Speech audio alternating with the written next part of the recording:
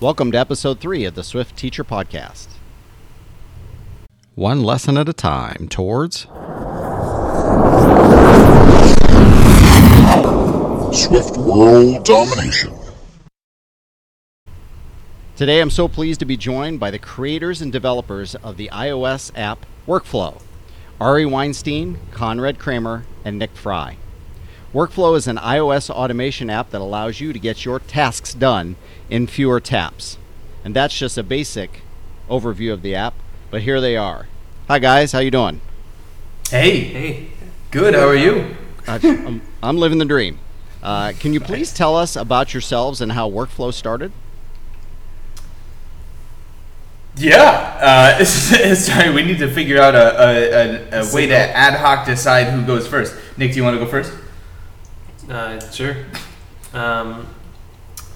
So I grew up in a small town in Iowa, and just growing up, decided, kind of out of not really knowing what to do, I stumbled onto computers and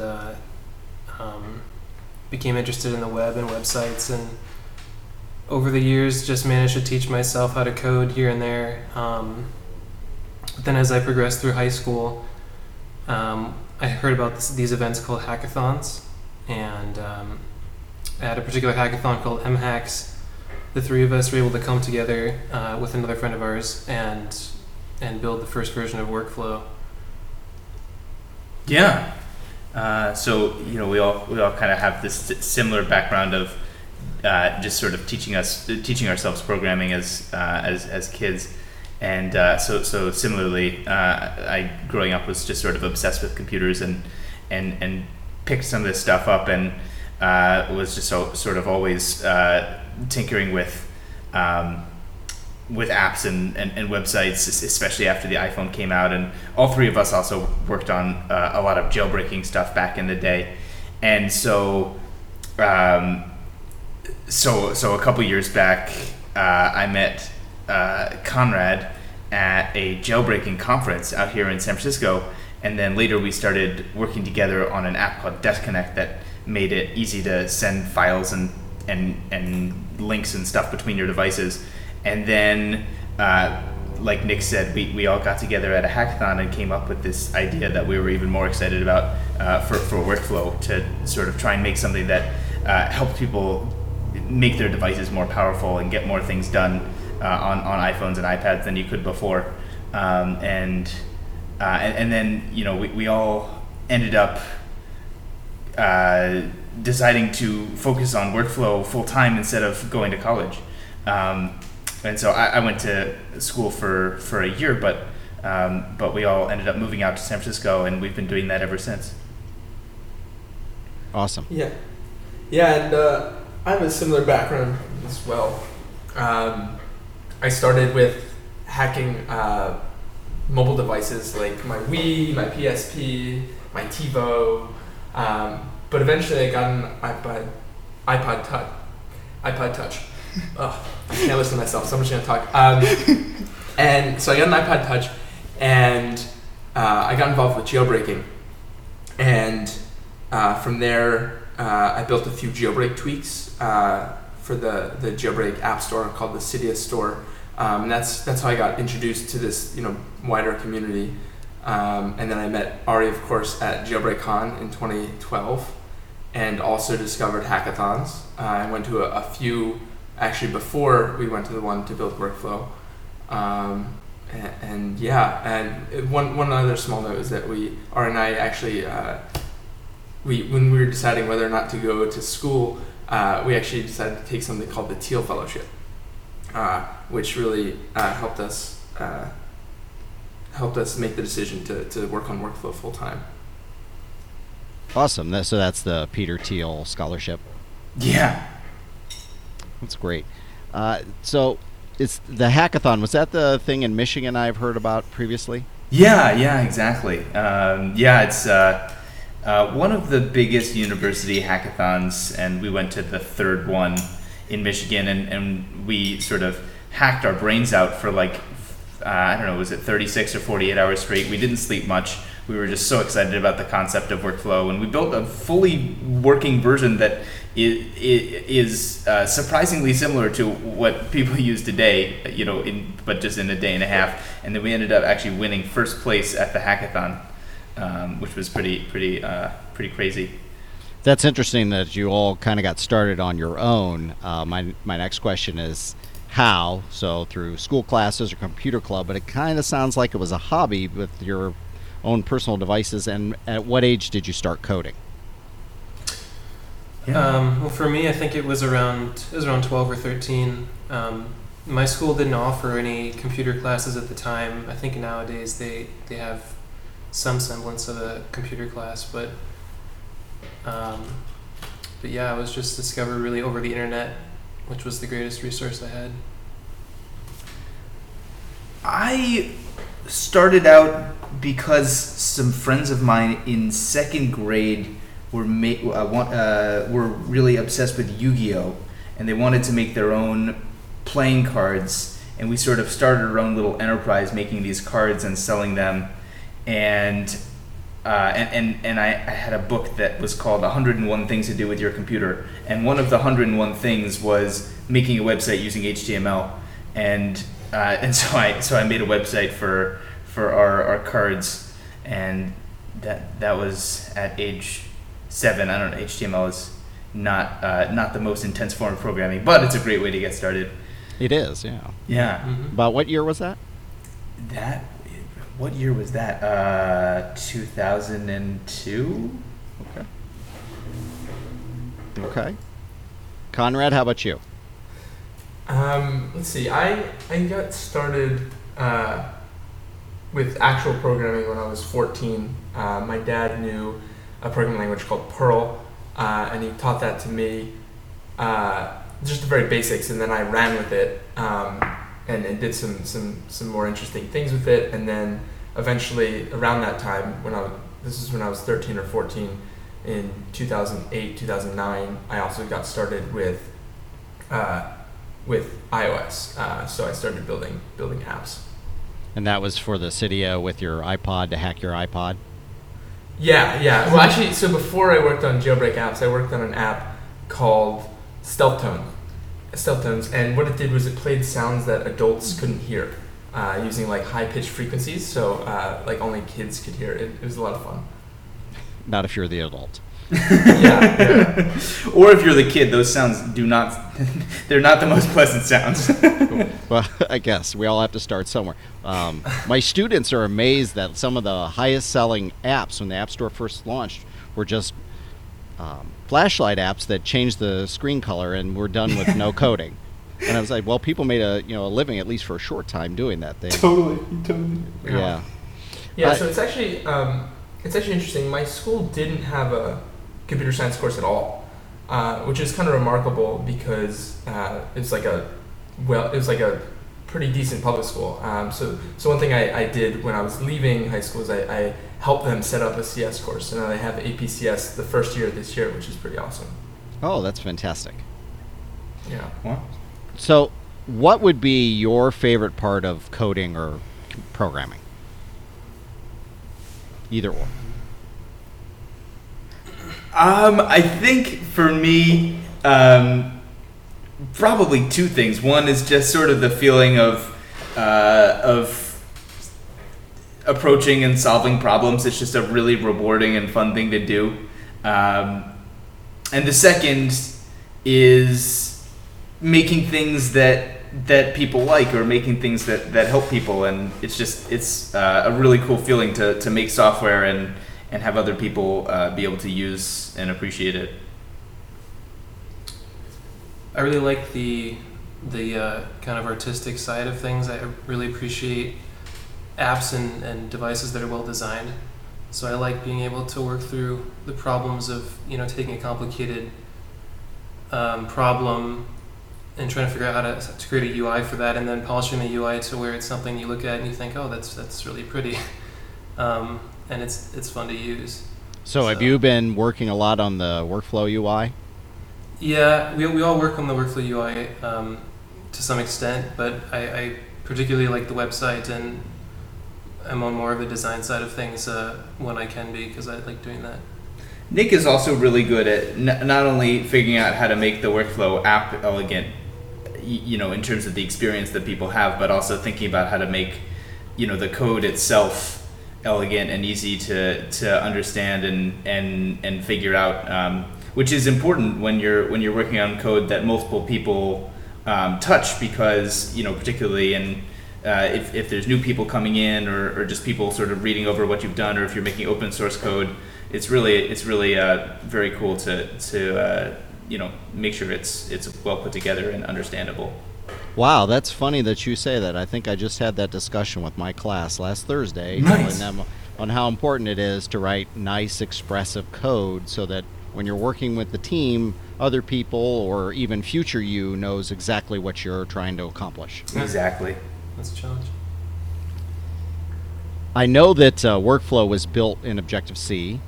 Are you still using Objective-C exclusively, or have you started to transition your code base to Swift at all? Yeah, so it's still primarily Objective-C, but we have a couple of months ago we launched a new feature that we're really excited about, which is the new workflow gallery. And the new workflow gallery is written almost entirely in Swift, which is pretty cool. And there's a lot of things about Swift that are really great, and it was really fun to work with it. And a bunch of us on the team are big fans of Swift. Unfortunately, there's some aspects of Swift that make it. Well, it's still a very young language. Yeah, right? yeah, exactly. It's very rapidly developing, and that means that it can be kind of hard to keep up with sometimes. There's some maintenance cost in terms of as Swift changes, we have to spend effort changing our code base to match it, and then sometimes there will be new versions of Swift that just are unstable or won't, they crash while trying to compile the project, and so it can be difficult to adopt it right now for a pretty wide range of reasons, but there are a lot of people who do it. So there's a lot of ways of looking at it. But I'm of the opinion that Objective-C isn't going anywhere for years, so there really is no reason for you probably to jump right into it. Yeah, totally. And the fact is, they work pretty well together, and so there's no huge downside to to using both. And like you said, Objective-C is going to be around for a long time. Apple has tens of millions, I believe, lines of code written in Objective-C, including the majority of the iPhone OS and all of the frameworks and apps that are part of it, and not to mention the Mac. So, I agree with you. Have any of you had the chance to look at the Swift Playgrounds app, or for iPad, or the app development with Swift course? I actually got a chance to play with the Swift Playgrounds app. I made a fun playground the other day that, or around WWDC actually, this was a long time ago. Almost a year ago. Yeah, a year ago at this point, that set the wallpaper of your iPad. So it was pretty fun to build. Which, for the record, Apple doesn't offer an API to set the wallpaper of your iPad. So in order to figure that out, Conrad sort of took advantage of the fact that Swift Playgrounds let you run any kind of code on your device, even some that uses private APIs. And so it's sort of a cool thing just to be able to experiment with. But yeah, the Swift Playgrounds app is really cool. Yeah, we use it in my classroom. We have some Sphere robots, and my students were using Swift code to control those. They really had a great time with that. Oh, that's awesome. Yeah, I don't know. Did you? Probably not. You're not of this age, but the scholarship details were released for WWDC. And for any teacher out there, your students, Apple has, I think, made a significant change to the qualifications to earn a scholarship, in that you don't have to create an app anymore. So that means you don't have to have a Mac. You can, with an iPad, create a Swift Playground. So that is the requirement this year. They just want you to make a really immersive, fun, interactive playground that can be fully experienced in 3 minutes. So I think that's a really fantastic move by Apple to get more young people from varying backgrounds involved in WWDC this year. Oh, that's such a great point. I hadn't even realized that the implications of that change. Yeah, so if you're a teacher That's out there awesome. listening, be sure to check it out. I'll put a link in the show notes. And, of course, the big thing is they're moving it back to San Jose. Are you guys going to be able to make it down? We certainly hope so. You know,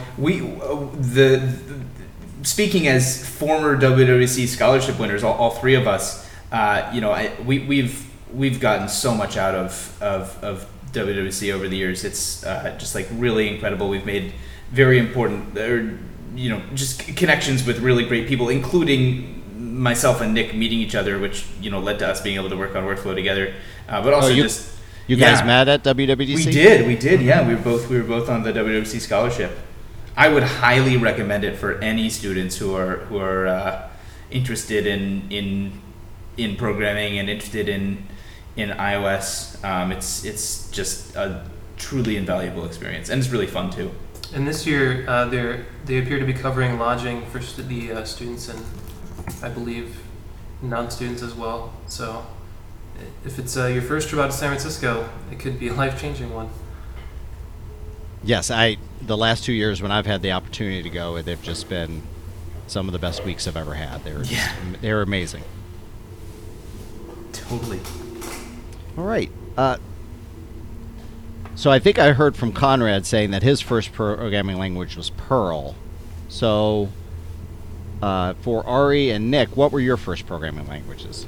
For me, the first real programming language I used was probably PHP. Yeah, and for me it was HTML and CSS were definitely the lowest barrier to entry for me. So I started with those and moved on to PHP. Good old language. All right. Well, so those are all different style languages. One scripting language, and of course we could have a discussion as to whether PHP actually is a programming language or a scripting language. But that's probably another podcast. What suggestions do you have for teachers who are teaching coding or considering starting to teach coding? Okay, don't everybody talk at once, because then I can't tell who's saying what. I the way I always try to think about like teaching, when I recommend friends they want to learn programming, like where to start, I always try to recommend them to start with like projects, like smaller projects, and do like project-based learning where they can work on like getting the weather or something very simple like that, and then go from there. And basically stuff that they would maybe use, stuff that they are excited to build and are interested in learning how to do. Great. In terms of, go for it. No, go ahead, please. I don't know. It's an interesting question of in terms of the actual platform. Where should people start? We're a little biased as iOS developers, but Apple has put a lot of work into making Swift easy to get started with, and there's a lot of really great resources available online. So if students are interested in making stuff for iOS, I think getting started with Swift from square one is a really great thing to do, especially with the Swift Playgrounds app and the courses they have in there. But it's also a great option to get started with something like Python, which is just a very understandable and common language to start with that doesn't require that you have an iPhone or a Mac. And there's a lot of great stuff you can do with Python. We write the workflow backend in Python, so it's both easy to learn and usable for really powerful things. Has any teacher ever talked to you about using workflow to create a block-based introduction to programming course? Have you ever considered that? It's not something we've given a ton of thought to, but we've definitely heard people talk about it. I think you've mentioned it at times, right? I did. I can't remember. I think I had the discussion with Fraser Spears. Yeah, I was gonna say Fraser Spears. Year. Yeah, about doing that. I have a friend Doug, who teaches at Punahou Academy in Oahu. Rough life. as I look at 7 inches of snow coming. And he does the fizz, buzz, bang. So I built that in workflow just during my lunch duty. I have an hour and a half of lunch duty every day. It's the best hour and a half of my life every day. And I built that in workflow and thought, wow, this could be some kind of introduction to programming using blocks. That's awesome. Because it's so visual. Yeah, definitely. I mean, that's something that we've always thought was really cool about workflow is that it's very easy to get started with, it's very easy to play with, and it's very understandable. You can say, hey, you know what, I want my phone to do this, and then this, and then this, and then this, and that's programming. And so it is a really cool way for people to get started, and I'd love to see teachers using it in various ways. That's a really cool idea. I think they had a discussion on Accidental Tech Podcasts, the most recent episode where they're John Siracusa, who Conrad would be happy that you learned Perl since he's a Perl programmer.